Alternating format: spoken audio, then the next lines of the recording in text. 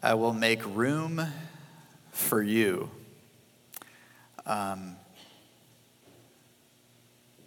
There's a lot of things that can crowd out just room and space. You ever have a junk drawer or a storage closet?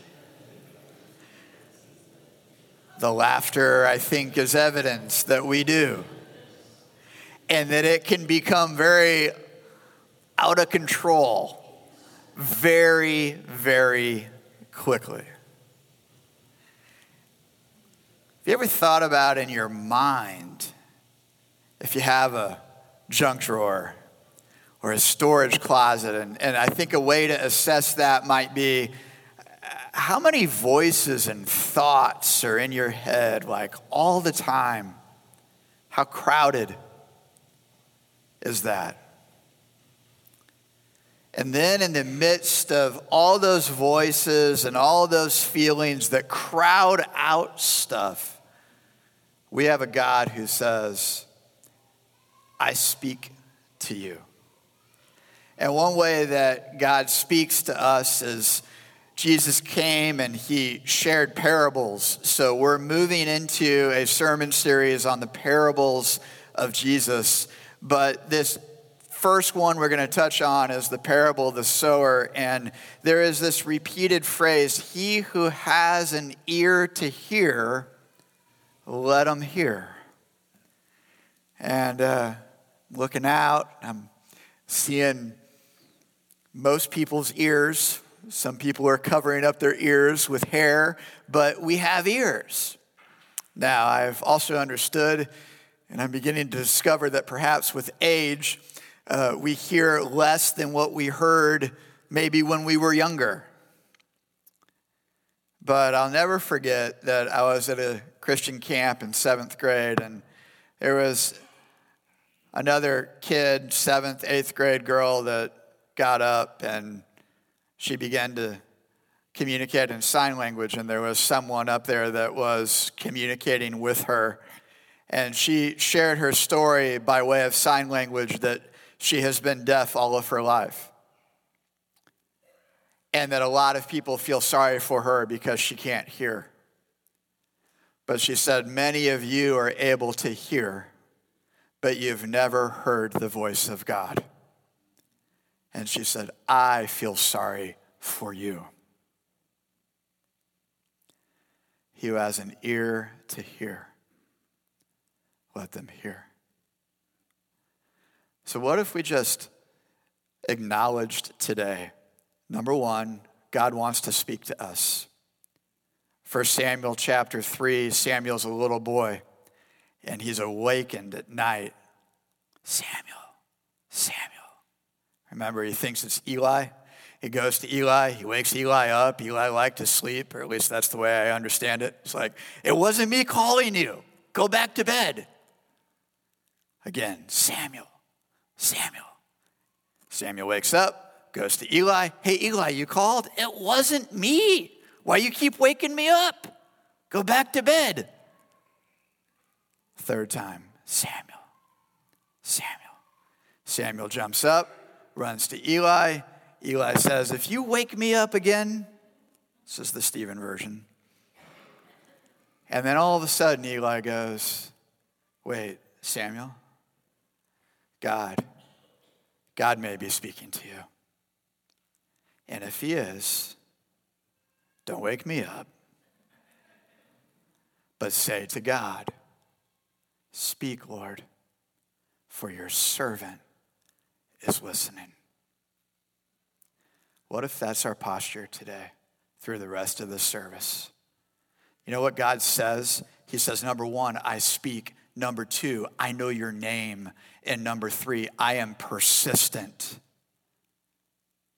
3-4 times, God speaks to Samuel to get his attention.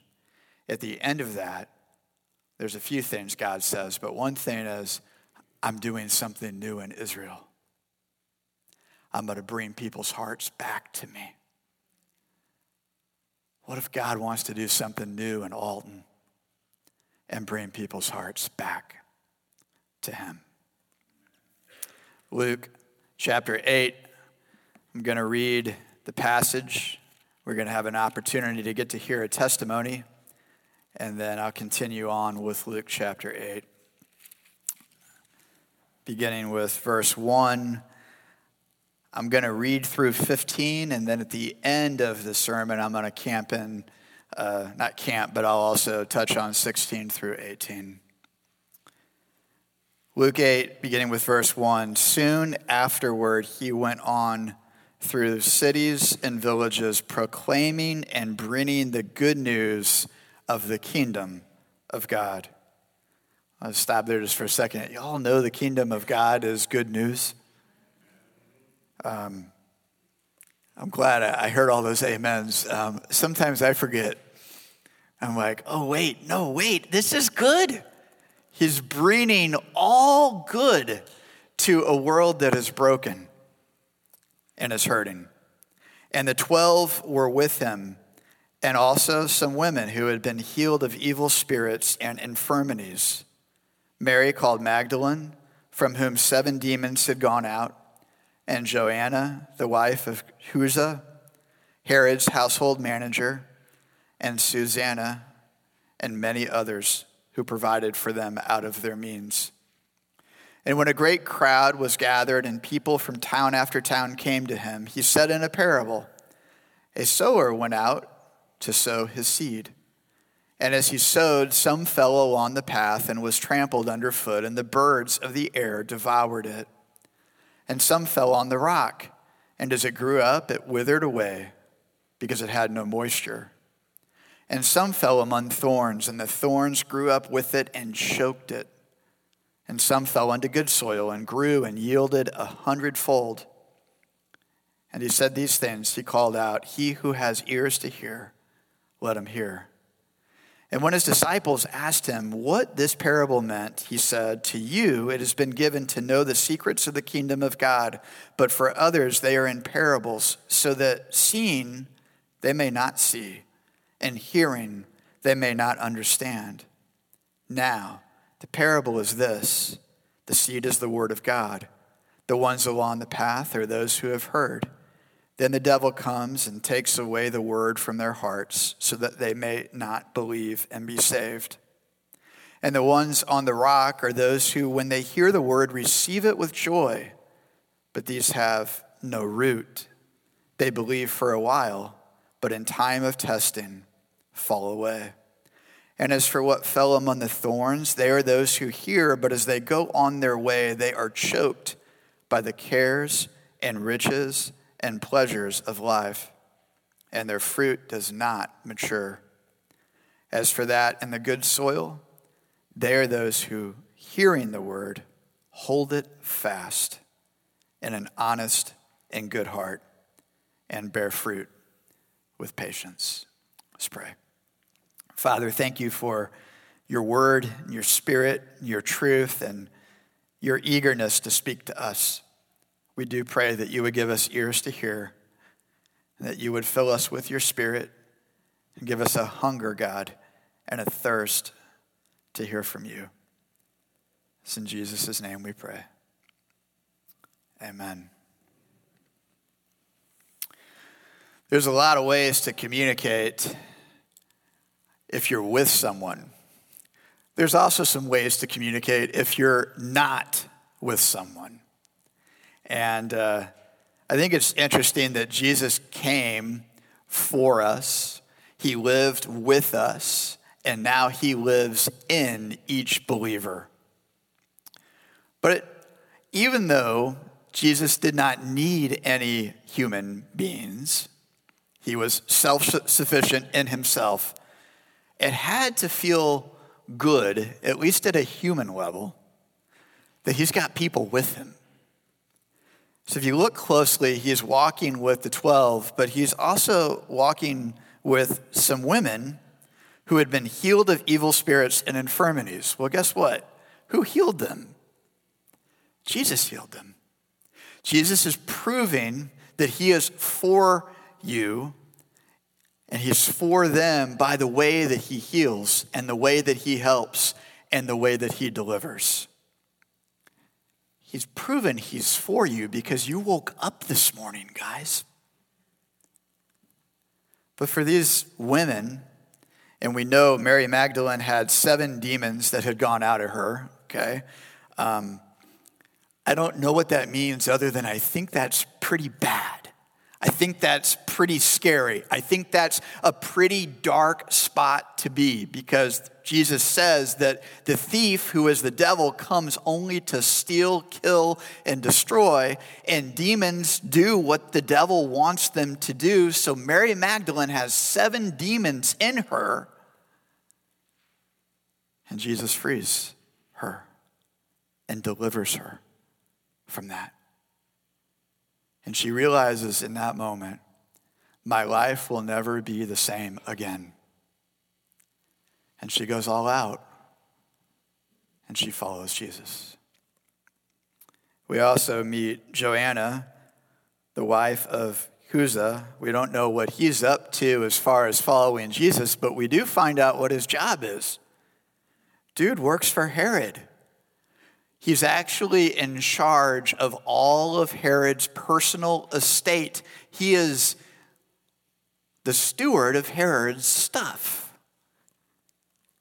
Herod, famous, powerful, rich politician, probably took pretty good care of Chuza. Herod also had insecurity, power play issues about who's going to be the king. I want to keep my power.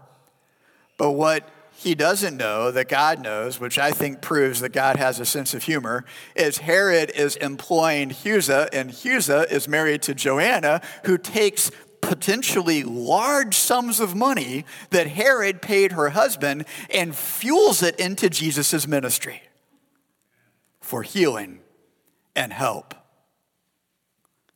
I talk about being for somebody. You know that expression, put your money where your mouth is? These women are doing that. Notice it says, and then we don't know a lot about Susanna, and then it says many others who are not mentioned, but it says, who provided for them out of their means. Notice the 12 disciples are also with Jesus. Maybe they just don't have means. They have left their jobs, and they're following Jesus, and they're utilizing it that way, but women, at least according to Luke 8, funded Jesus' ministry. Courageous, sacrificial, all in, with all heart, women said, Jesus is my hope and my Savior, and I'm going to store up treasure in heaven where moth and rust will not destroy. And I'm going to make eternal investments in the kingdom of God. Eddie testified to an eternal investment that his mom made in his life, and we all are the beneficiaries as Eddie blesses us with the ministry that he does here. Pretty powerful. How'd that happen? Because God gave Eddie's mom a spiritual ear to hear. Do you have a spiritual ear to hear? There's a sower sowing seed, and then there's the seed. The seed is the word of God. The Bible says faith comes by hearing, and hearing the word of God. So at this time, we're going to get to hear from Natalie Runyon. She has been digging into the Word of God, and when you dig into the Word of God, guess what happens? The Word of God makes an impact in your life, and we're going to get to hear from her now. So, have you guys heard about Church Center? That was a joke. I'm actually not here to talk to you about Church Center, but if I've read the room correctly, you guys all love an analogy about sports ball. And my community group, I told them I was going to do this, and they were like, don't do it. I'm going to do it anyway. So the strangest thing happened this fall. I have a household full of teen and preteen girls, and nobody ever really watches sports ball. But then all of a sudden I noticed there was a sudden interest in the NFL. So last Sunday, as I was walking to the kitchen, the TV was turned on to an NFL game. I was like, what is happening here? Even when Jude still lived at home, we weren't really watching football. So I noticed there was maybe 5 minutes left. If you're really into football, don't fact check me because I'm probably wrong. I think that the score for the Chiefs game, it was 17-7 at that point. And I was like, okay, well, I think I know enough about football to kind of figure out how we got 17 and 7 points. And then I went and sat down with Eva and watched the rest of the game. Well, as I was thinking about what I was going to say leading up to sharing with you guys today, I thought there's a difference between watching a clip of the football game and watching the whole game. Am I right? I mean, I don't really know because I don't like sports that much. But for those of you who do, it's different to watch the game in its entirety than it is to just see the highlight reels, right? So I was thinking for myself, that for so long has been how I've read the Bible. I've read highlight reels. I've taken books of the Bible or chapters of the Bible, and I've really dug into them, and I could tell you all about that play. But I didn't really grasp the whole story. So before I tell you this next part, I want you to understand that I love to read books the way Pastor Stephen loves to bike. Maybe not that much. Maybe it's more like swim. But I love to read a lot. So last year in 2023, I made it a goal to read and record that I read 100 books. And on November 16th, I remember the date, I woke up that morning and before my alarm, and the Lord was like, seek my face today. And so I did, and I spent the morning in prayer and worship. Well, later on that afternoon, I was thinking about, oh my goodness, I've only read 86 books. I have 14 more to read, and the busiest season of the year is going to come up. So I'm going to need to choose books that have a bigger font and a lower page count, or I'm not going to reach my goal.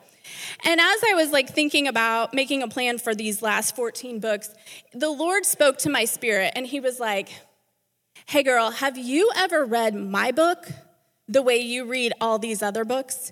Meaning, have you ever read my word straight through to let it impact you the way these other books do? And the reality is, I have tried to read the Bible, do the daily reading, here I am, read it over the course of a year. But if you're reading Genesis in January and you're not getting to the New Testament till the end of September, you forgot most of the details of Genesis, right? So I was like, okay, my goal in 2024 is going to be to read the Bible straight through. And I actually started the end of December when I finished my 100 books for the year. And I was able, by the grace of God, to read through the Bible in 26 days. Now, when Jesus was tempted in the wilderness, he told Satan, have you not heard that man shall not live by bread alone, but by every word that comes from the mouth of the Father? And I knew I didn't have that kind of hunger in me. I was not that hungry to read through the Bible. In fact, I was asking people to pray for me, and I was very frightened that I was going to get to the prophets, and I was going to be like, I cannot do this, bye. But I did make some rules for myself, and one of them was that I could not read any other book until I finished this. So, got through it. I just wanted to share with you guys a few things that the Lord showed me through reading the Bible like this, because I really didn't have faith that God was going to use it to change my heart in the way that he did. And he did. Why is that surprising? That's what he does, right? So, number one, I became more fully convinced of the divine origin of the Bible. Now, I'm sure you guys probably are like me, where sometimes you are like, is this all really true? Do I really believe this? Am I staking my life on something that actually happened? I mean, I believe that Jesus was the Son of God, born of a virgin, died on a cross, and rose from the dead, right? Is it really true? Now, whenever my faith seems weak, I always take a hike, which I know that sounds weird, but a few weeks ago we were in Psalm 119 and we talked about how God testifies to us through the world and through his word. And so I always took a hike and I prayed, and that's how the Lord spoke to me. And I was always reconvinced, like, this couldn't just happen, right? There has to be a creator, which is what Paul told us in Romans 1. Like, we're all accountable before God because of what we see of him in nature. But what reading the Bible showed me straight through, and I have heard this my whole life, the Bible was written in over 1,500 years by about 35 different authors, but it all has one theme, right? But being able to parrot that back and then being totally convinced, like when Pastor Stephen came in my office, I was like, this could be nothing but the word of God. It could be nothing else. Like, there is no way when you read it from beginning to end like that you can't not be convinced that its origin is divine. And so if God's word had its origin in God, and because I now know that it did, I can believe it and I can stake my life on it. So number one, I became more fully convinced of the divine origin of the Bible. Number two, it gave me a new lens for understanding hard things. So the last 2 years have been pretty challenging for my family and I, just in terms of losing a lot of people we love. And what's one of the first things that we ask ourselves when hard things happen? We're like, where is God? Is there even a God? And if there is a God, how could he be good? Because my circumstances are so bad. So as I read through the Bible, I saw how good God is. And it was able to help me reframe those hard things, because now instead of asking, well, how could God be good? Now I can start with, God is good. So if I know that God is good, how is he going to work this circumstance out for good? Because I'm convinced he will, because I saw him do it all through history, right? So it built my faith up in that way. Number three, it gave me clarity on what's really important to God. So sometimes in the American church, we get really consumed with things that actually God isn't that concerned about in his word. He doesn't talk about it that much. But then there are things in his word that he talks about a whole lot that we don't talk about as much. So this was one that I was personally convicted of, was money. Jesus talked about money a whole lot in the New Testament. And if we look back at the Old Testament and read how he desired for his people, the Israelites, to live, we see that he's a God who said, don't glean to the edges of your field. If grapes fall off in the vineyard, you leave them there so that the widow and the orphan and the foreigner and the poor can be taken care of. His heart is always bent towards kindness and compassion. And what that showed me is that, like, all my life I've thought that holiness is merely an absence of sin. So when God says, be holy as I am holy to his people, all I heard was stop sinning. And I mean, I really do want to stop sinning, but so far I've been unsuccessful at totally getting there. But holiness isn't only the absence of sin, it's also the presence of goodness. It's the presence of goodness. So when we reflect God's heart with our money, with the way we speak, with the way we love others, we're showing the whole world what our Father is like. And so I just thought how we use our money says everything about what kind of father we think we have. And so I had to ask myself, what kind of father do I think I have? Do I believe that I have a father whose heart is towards generosity, who will supply all my needs? Is that what I believe? Or do I believe I need to live closed-fisted? So it changed my heart in that way. And then the fourth reason is, you guys, I was blown away by what it means that the Holy Spirit indwells God's people. Tina's back there waving. Listen, in the Old Testament, all the Israelites were separated from God, right? His presence was in the Holy of Holies behind a really thick curtain. They did not have access to the Father.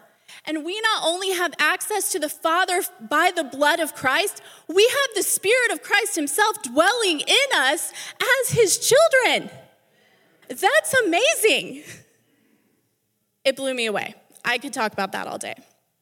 But to wrap this up, maybe God isn't calling all of you to read the Bible straight through. Now, if you're reading like close to 100 books a year, you need to read the Bible straight through. But for all of us, that Holy Spirit is calling us to a deeper walk. So back there on the wall, it says, be doers of the word and not hearers only. And sometimes I come into church like I'm just here. I'm just present, not really thinking every time we hear the word of God, he wants to do a work in us. So today, as Pastor Stephen talks about the kind of soil our hearts have, what kind of soil does your heart have today? And for all of us, the Holy Spirit is going to show us what our next move is. Maybe it is just to pick up the Bible and read it. Maybe it's to work out our questions in community.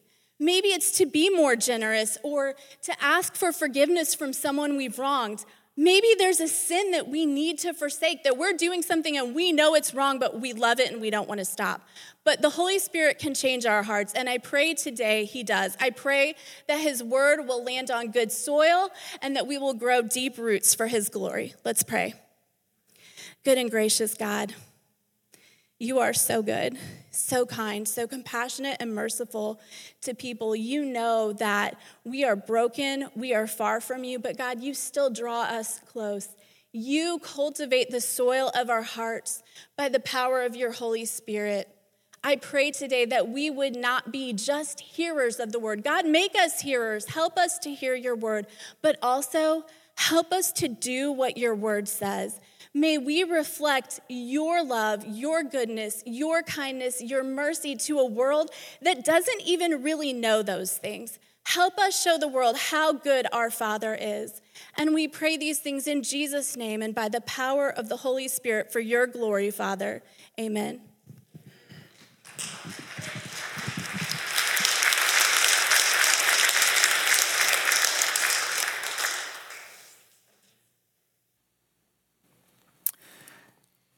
Amen. Thank you, Natalie.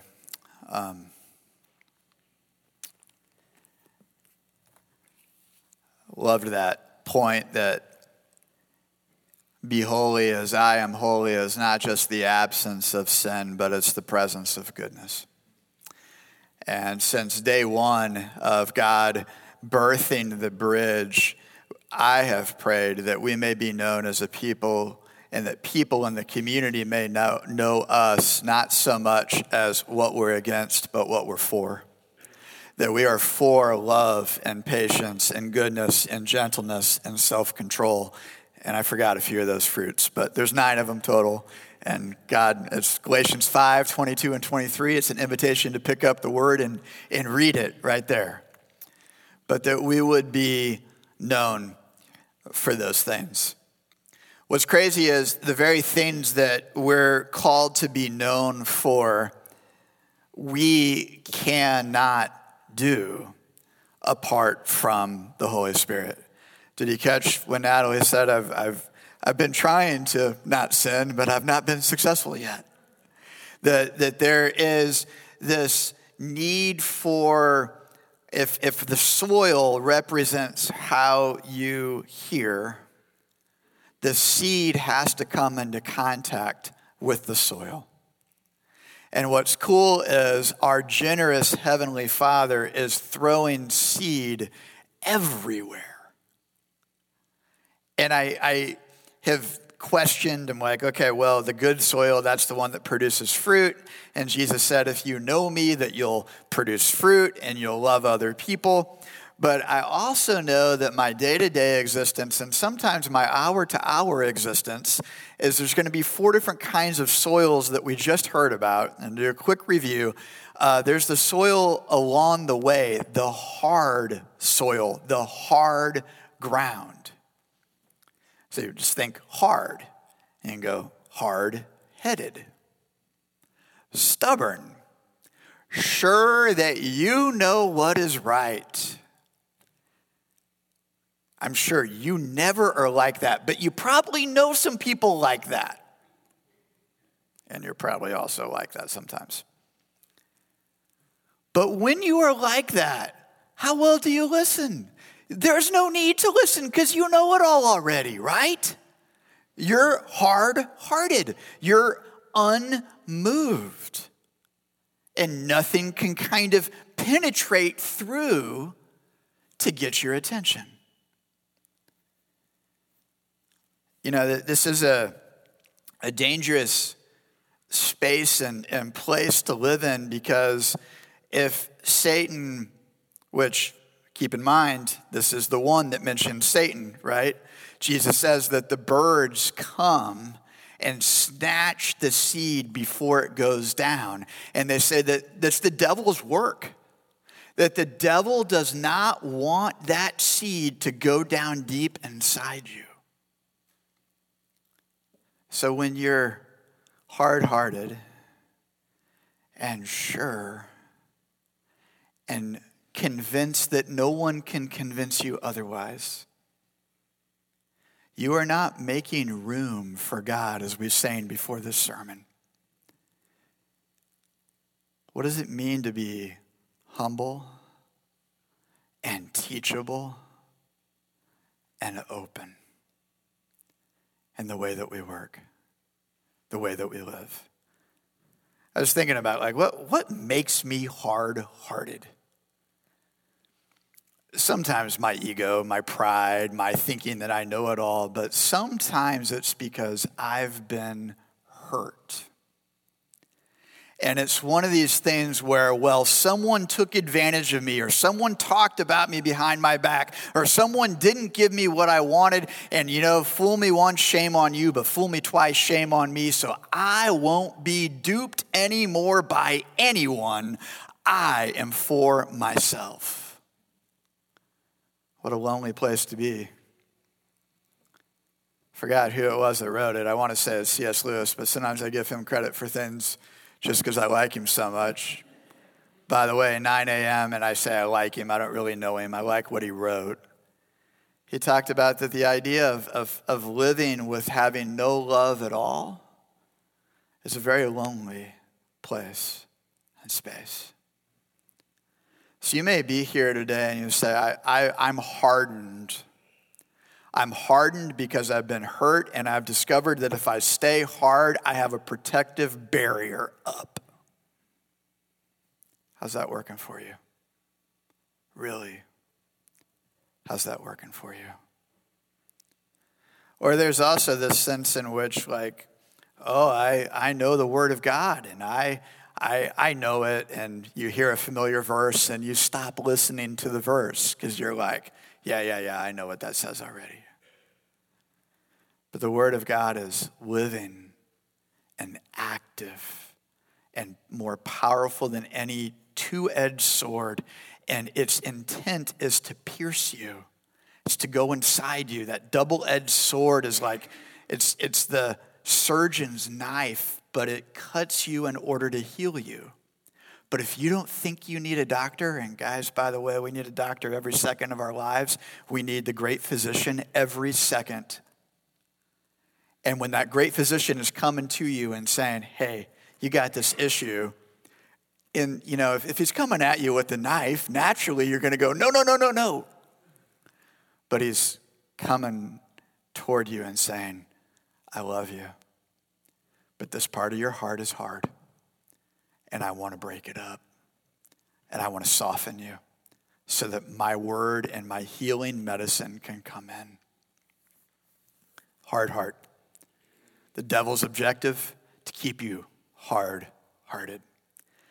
And guys, just so you understand, I think it's important to say the full scope of this.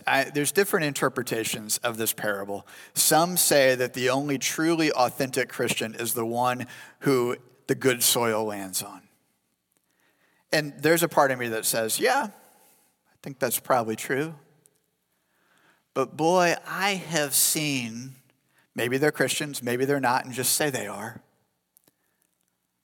And I've seen myself, who is a Christian, who has been touched by the Holy Spirit, behave in such a way that my actions deny my confession.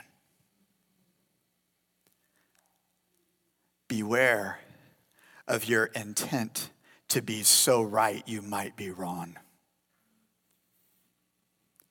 And some of you may be going like this right now. What? You can be so right that you're wrong?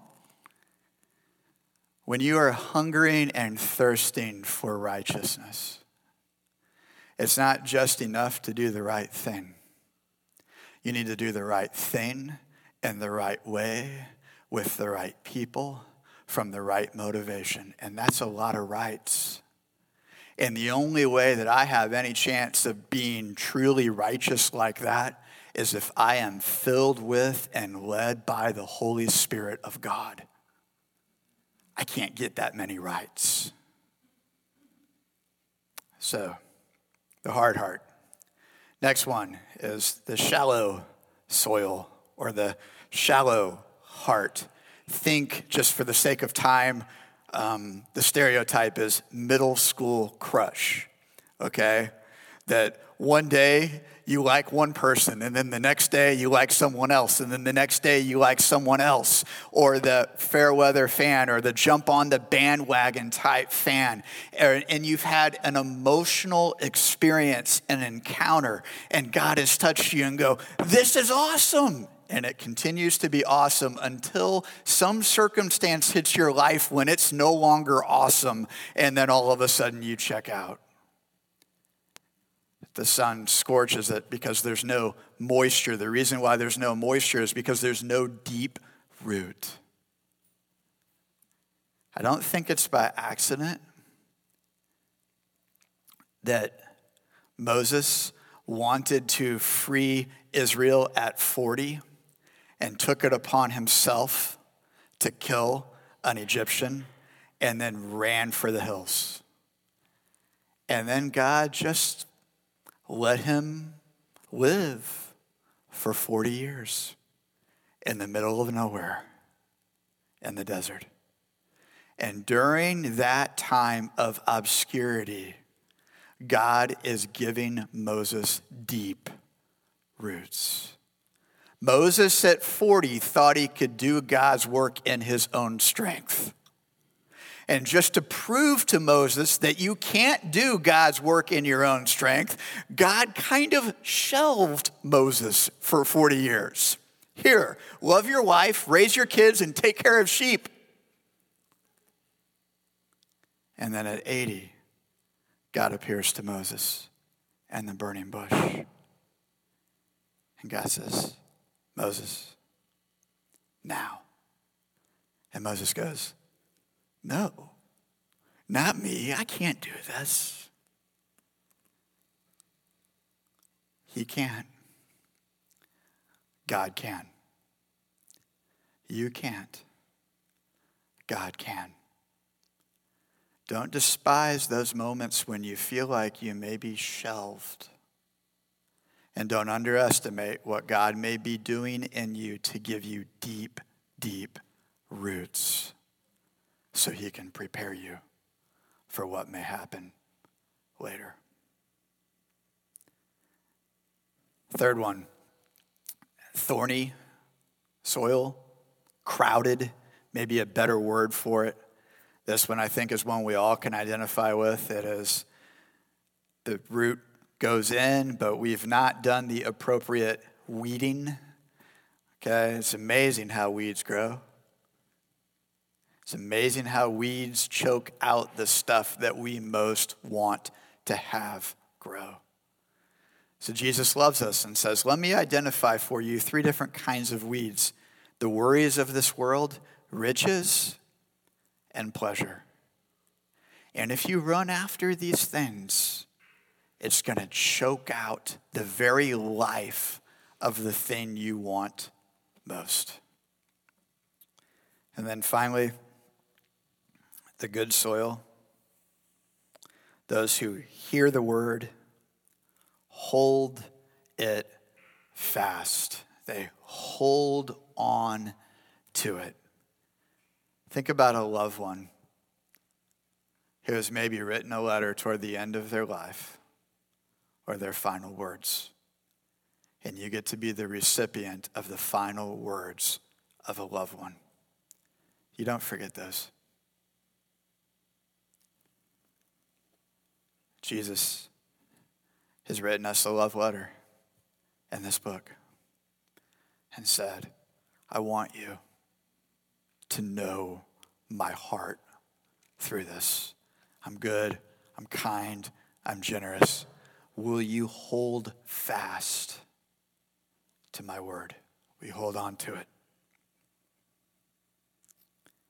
It's interesting, it says, with an honest and good heart. Some translations say noble, but noble and honest are kind of together. I love this description, okay, because God is the one who gives us a new heart to receive this.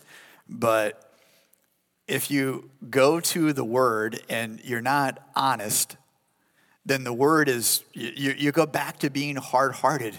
There has to be an honesty. There has to be a willingness to say, God, may this word, may the Bible be a mirror for me. And you know what the beautiful thing is? Sometimes the mirror will first show you, oh, I have all this stuff on my face I need to clean up. But secondly, the mirror shows you your Savior. That you have been washed, that you have been given a robe of righteousness, that you are made new. So I shared I would continue on with 16 through 18. We're going to go ahead and read that now. No one, after lighting a lamp, covers it with a jar or puts it under a bed, but puts it on a stand so that those who enter may see the light. For nothing is hidden that will not be made manifest, nor is anything secret that will not be known and come to light. Take care then how you hear. For to the one who has, more will be given, and from the one who has not, even what he thinks he has will be taken away. I think he's serving on our safety team today. But Bill came in with a St. Louis Blues Robert Thomas jersey, and a Blues hat that he told me about was signed by Kelly Chase. Sports ball. Here we go, Natalie. Robert Thomas represented the St. Louis Blues in the All-Star game yesterday. I actually did not watch that game, but I do know he represented the Blues in that game. And Bill decided to represent Robert Thomas today with his St. Louis Blues jersey with Thomas and his number on the back. Now, guys, there are obviously ways to kind of overdo this, okay? In fact, if you wear a cross around your neck, or if you have a bumper sticker, honk if Jesus loves you, or some other bumper sticker, something about your faith, or there was a joke back in the day that the Joy FM bumper stickers always were the worst drivers. When you represent, you have to ask yourself, what's that look like for me? Which is why I think out of anything that I heard Natalie say today is this incredible gift of holiness is so much more than the absence of sin. It's the presence of goodness. So when Jesus began his earthly ministry, he wasn't so concerned about the presence of sin as he was about the manifestation of the goodness of God. Now, obviously, the one rules out the other, right? Light penetrates darkness, and darkness flees, and light is stronger than darkness. But he was the light of the world. So there are a lot of people who have been hurt and harmed by the people of God and the church. And church organizations and church structures, it just happens because people have not successfully avoided all sin. But Jesus comes, the manifestation of goodness. You know what's crazy? Jesus loves the quote-unquote sinner and the quote-unquote saint that forgot he's still a sinner. Y'all hear that? Jesus loves the quote-unquote sinner and the quote-unquote saint that forgot he's still a sinner. And Jesus came for both. He came to seek and save and restore. And he is goodness embodied. And he invites us to a meal. And it's crazy, baffles my mind that the 12 apostles were at this meal. And I kind of want to go after reading the first 3 verses of Luke 8 and going, God, you do all things well, but I wonder, where were Mary Magdalene and Joanna and Susanna? And I get it. It was probably an intimate meal that he just had, like it was just his brothers, right? Like the If gathering. Y'all are going to have a few weeks. It's just going to be you sisters, okay? And that there is a time for that and a place for that. But that Jesus comes and says, on the night that he's betrayed, and him knowing that all those people are going to desert him, my body broken for you, my blood shed for you. Why did he do that? You see, the power is not in the soil. The power in order for you to bear fruit is in the seed. And John tells us in chapter 12 that Jesus said, unless a seed goes down into the ground and dies, it will not bear fruit. Jesus is the seed, definite article with a capital S, that goes down so that we may not only be saved, but that we may bear fruit, fruit that will last, and that our light may shine. Let's pray. Father, thank you for being present continually with us. You never, ever let us go. You hold us fast. So we pray because you hold us fast, that we would hold fast to you and to your word, and that we would remember that we have been blessed by goodness touching us, the goodness of God. We pray that you would give us faith to trust you. And God, when our ground is hard, our hearts are hard, when they're shallow, when they're crowded, God, we ask you to help us make room for you, that you would toil the soil of our hearts, that you'd give us a new heart, and that you would do in us what we're unable to do for ourselves. We know you will. We know you're faithful. Help us to call on you today. It's in Jesus' name we pray. Amen. I'm going to invite those who are going to help serve communion to come up. And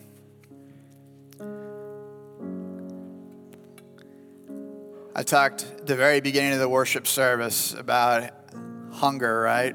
Hunger and thirst. And there are times when I hunger for the right stuff, and there are times that I hunger for Doritos and cookies. And Jesus tells us that he is the one who satisfies our thirst and our hunger, and that we go to him for our sustenance, for our healing, for our hope, and for our salvation. So before you're invited up, and by the way, if you are trusting in Jesus for a Savior and Lord and King, then this invitation is for you. He wants to meet you here. But he doesn't want you to crowd him out with all this other stuff. And he does honor a decision. He says in Luke 9:23, if anyone wants to come after me, let him deny himself and take up his cross and follow me. And part of that denying yourself could be, God, I've been stubborn and a know-it-all and hard-hearted. Would you humble me? Guys, you're going to get humbled. The Bible says that God opposes the proud. Okay, so you got two options. Either God can humble you or the world will humble you. You want God to humble you. He's a lot softer than the world. And asking him to, he will. Number two, it could be that shallow ground. It could be just, man, I'm an emotional roller coaster. There's nothing wrong with emotions. But in the midst of the emotional roller coaster, help me to know that when I don't get exactly what I want when I want it, that God, you're doing things in the invisible realm to make my roots go down deep. So teach me patience and perseverance and how to trust in you. And then if it's crowded, worries, riches, pleasure, just say, God, I give this to you. I want to trade this thing that is not life for the thing that is life eternal. And then that seed, and I can't even explain it, but I was talking to somebody before service, and they're like, you know, when you taste the grace and mercy of God, it doesn't go away. That's why our mission statement is connecting people to God's indelible grace. Indelible, the mark that doesn't go away. And that seed will go down, and it'll change you. It'll change you from the inside out. You know, it's cool. It won't just be the absence of sin. It'll be the presence of goodness, because a good God has come and dwells in you. It's a pretty good deal. So, Alexa, make an announcement. Dinner is ready.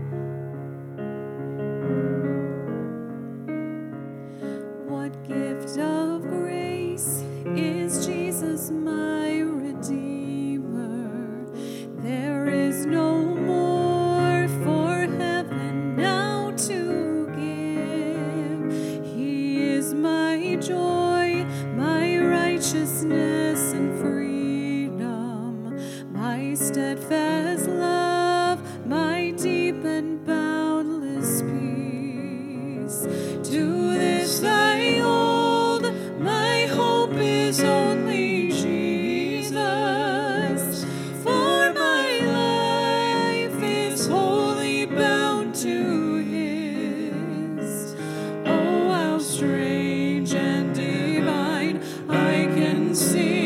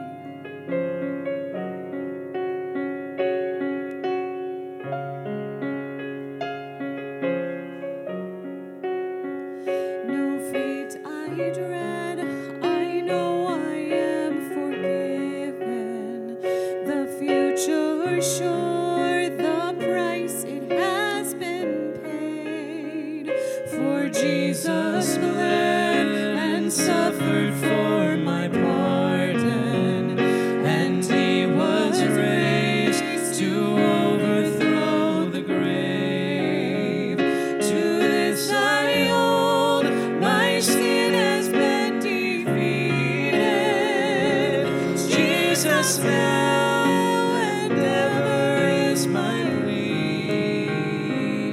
Oh, the chains are released. I can sing. I am free, and not I, but through Christ in me.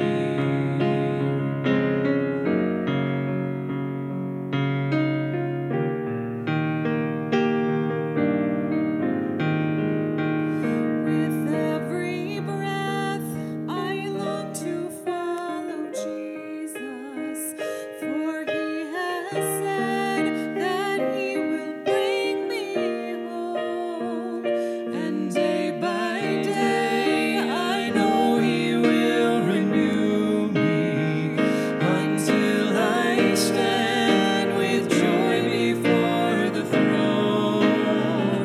To this I hold, my hope is only Jesus. All the glory evermore to Him. When the race is complete, still my lips shall repeat, yet not I, but through Christ in me. To this I hold, my hope is only Jesus. All the glory evermore to Him. When the race is complete, still my lips shall repeat, yet not I, but through Christ in me. Yet not I, but through Christ in me. Yet not I, but through Christ in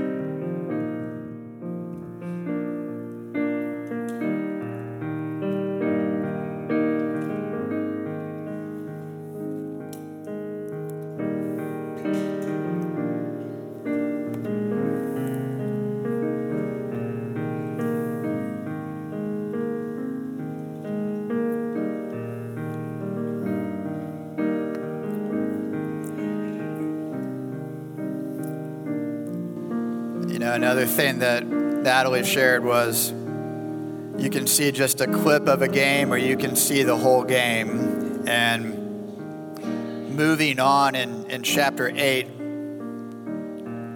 Jesus calms the storm because his disciples are scared and in danger of harm.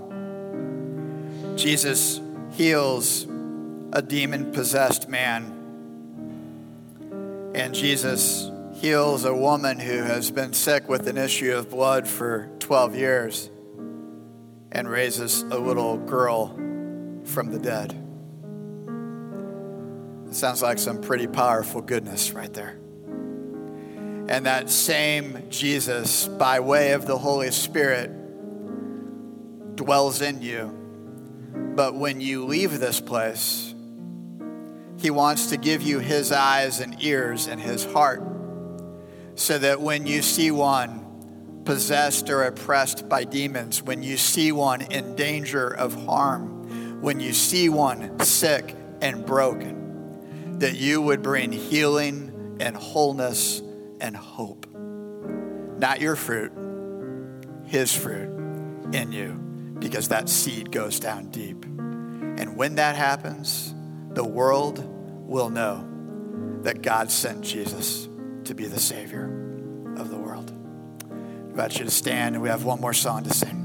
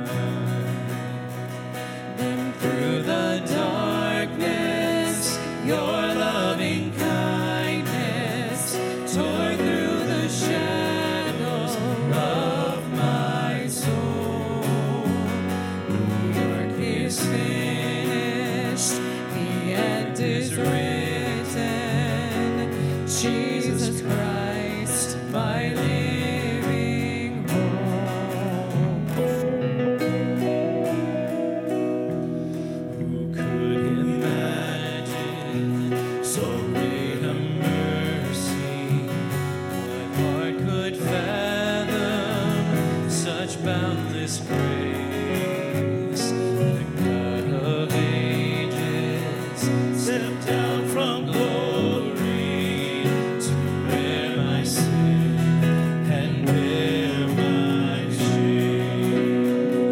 The cross has spoken, I am forgiven. The King of Kings calls me his own. Beautiful Savior, I'm yours forever. Jesus Christ, my living hope. Hallelujah. Praise the one who set me free. Hallelujah. Death has lost its grip on me. You have broken every chain. There's salvation in your name. Jesus Christ, my living hope. Hallelujah. Praise the one who set me free. Hallelujah. Death has lost its grip on me. You have broken every chain. There's salvation in your name. Jesus Christ, my living hope. Then came the morning that sealed the promise. Your buried body began to breathe. Out of the silence, the roaring lion declared the grave has no claim on me. Then came the morning that sealed the promise. Your buried body began to breathe. Out of the silence, the roaring lion declared the grave has no claim on me. Jesus, yours is the victory. Hallelujah. Hallelujah. Praise the one who set me free. Hallelujah. Death has lost its grip on me. You have broken every chain. There's salvation in your name. Jesus Christ, my living hope. Hallelujah. Praise the one who set me free. Hallelujah. Death has lost its grip on me. You have broken every chain. There's salvation in your name. Jesus Christ, my living hope. Jesus Christ, my living hope. Oh God, you are my living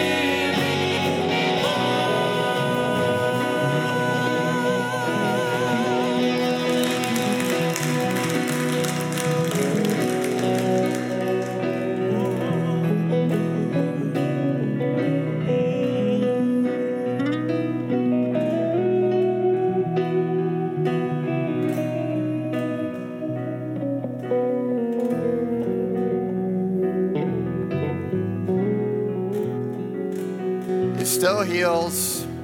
He still saves. He still helps. And he still is sowing seed, throwing it down into our hearts. If the Lord touched you today and you want to share with somebody and you don't quite know what that looks like, there are these cards here. You can write down your name, a way to get a hold of us, and we'd love to hear from you. And if there's something God's put on your heart for prayer or anything else, there's a community here of people. And in many ways, we're beggars. but we know where bread is. And it's where Jesus is. And just one beggar telling another beggar, hey, there's bread over here. Let's receive this benediction. And now, God, to you, the living hope, to Jesus, our Savior, our Lord, our King, work in us. Put that seed deep down inside us, and may it overflow so that we may shine with your light, so that people may see our good works and glorify you. This week, may Jesus be known in our community. In Jesus' name we pray. Amen. May you go with God's grace and peace.